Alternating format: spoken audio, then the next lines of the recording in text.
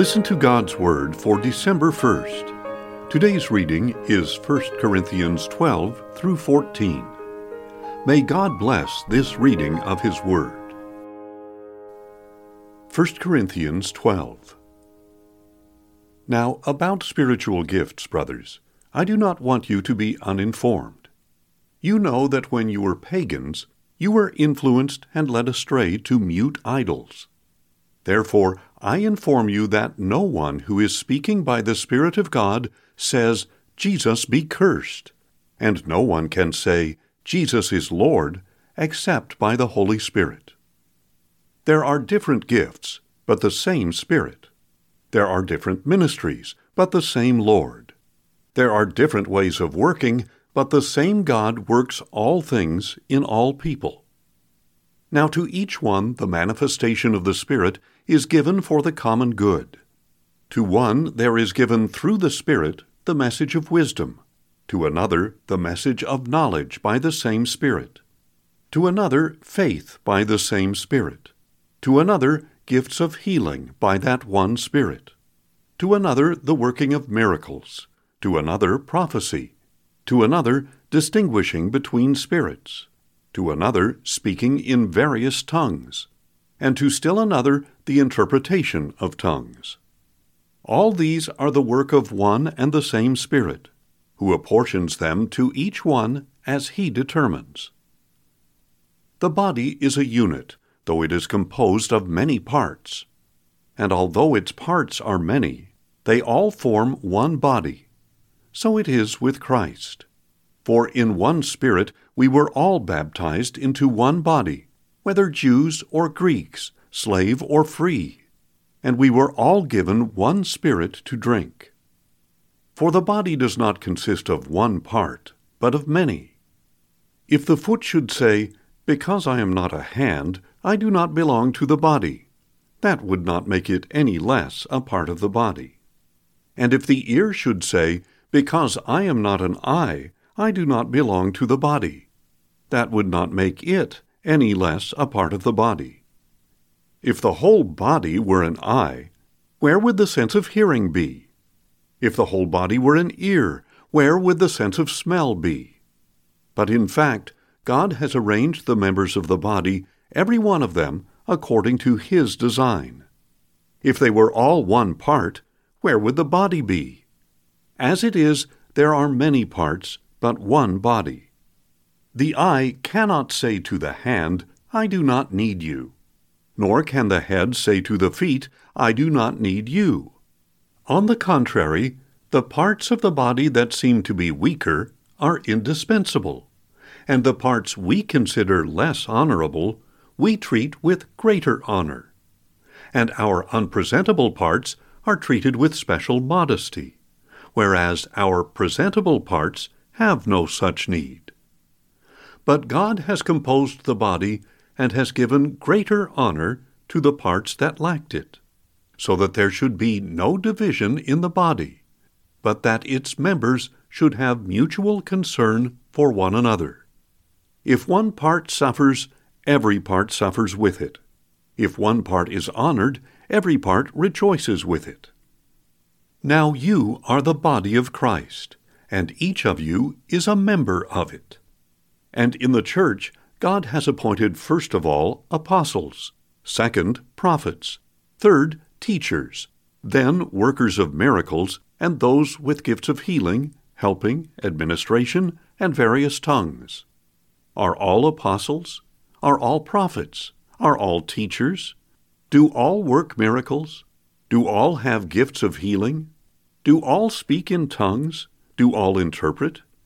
But eagerly desire the greater gifts. And now I will show you the most excellent way. 1 Corinthians 13. If I speak in the tongues of men and of angels, but have not love, I am only a ringing gong or a clanging cymbal.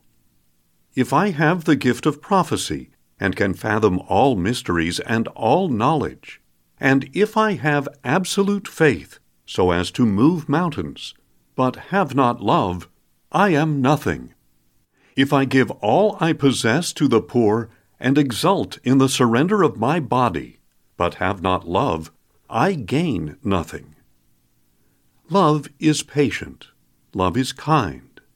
It does not envy. It does not boast. It is not proud. It is not rude. It is not self-seeking. It is not easily angered. It keeps no account of wrongs. Love takes no pleasure in evil, but rejoices in the truth. It bears all things, believes all things, hopes all things, endures all things. Love never fails. But where there are prophecies, they will cease. Where there are tongues, they will be restrained. Where there is knowledge, it will be dismissed.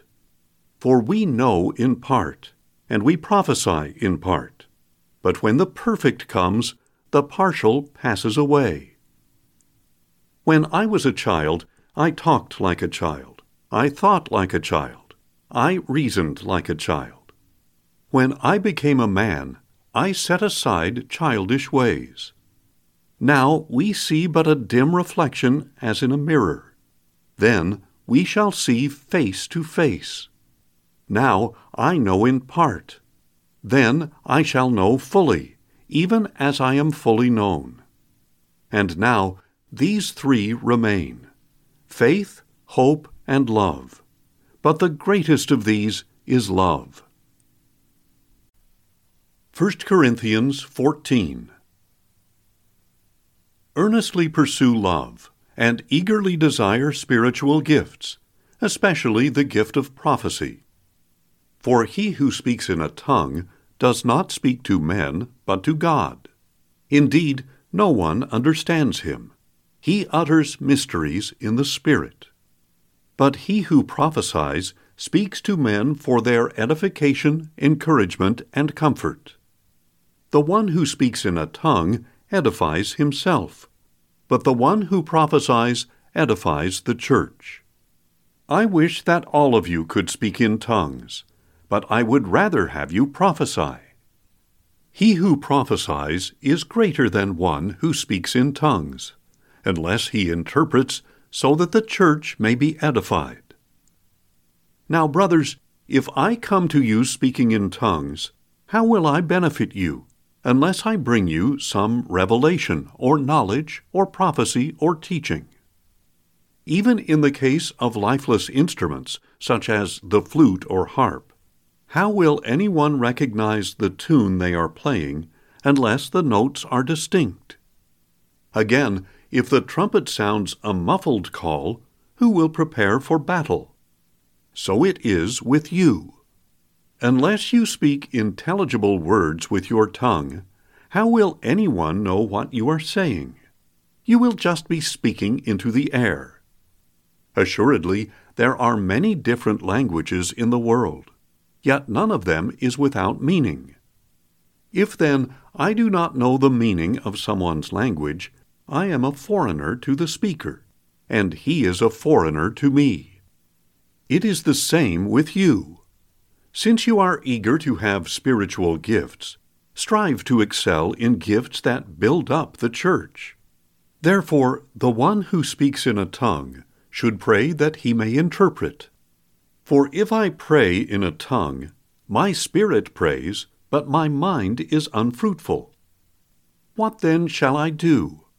I will pray with my spirit, but I will also pray with my mind. I will sing with my spirit, but I will also sing with my mind. Otherwise, if you speak a blessing in spirit, how can someone who is uninstructed say Amen to your thanksgiving, since he does not know what you are saying? You may be giving thanks well enough, but the other one is not edified. I thank God that I speak in tongues more than all of you. But in the church, I would rather speak 5 coherent words to instruct others than 10,000 words in a tongue. Brothers, stop thinking like children. In regard to evil, be infants, but in your thinking, be mature. It is written in the law, By strange tongues and foreign lips I will speak to this people, but even then they will not listen to me, says the Lord. Tongues, then, are a sign not for believers, but for unbelievers. Prophecy, however, is for believers, not for unbelievers. So if the whole church comes together and everyone speaks in tongues, and some who are uninstructed or some unbelievers come in, will they not say that you are out of your minds? But if an unbeliever or uninstructed person comes in while everyone is prophesying, he will be convicted and called to account by all, and the secrets of his heart will be made known. So he will fall face down and worship God, proclaiming, God is truly among you. What then shall we say, brothers? When you come together, everyone has a psalm or a teaching, a revelation, a tongue, or an interpretation. All of these must be done to build up the church. If anyone speaks in a tongue, 2 or at most 3 should speak in turn, and someone must interpret. But if there is no interpreter, he should remain silent in the church, and speak only to himself and God. 2 or 3 prophets should speak, and the others should weigh carefully what is said. And if a revelation comes to someone who is seated, the first speaker should stop. For you can all prophesy in turn, so that everyone may be instructed and encouraged. The spirits of prophets are subject to prophets.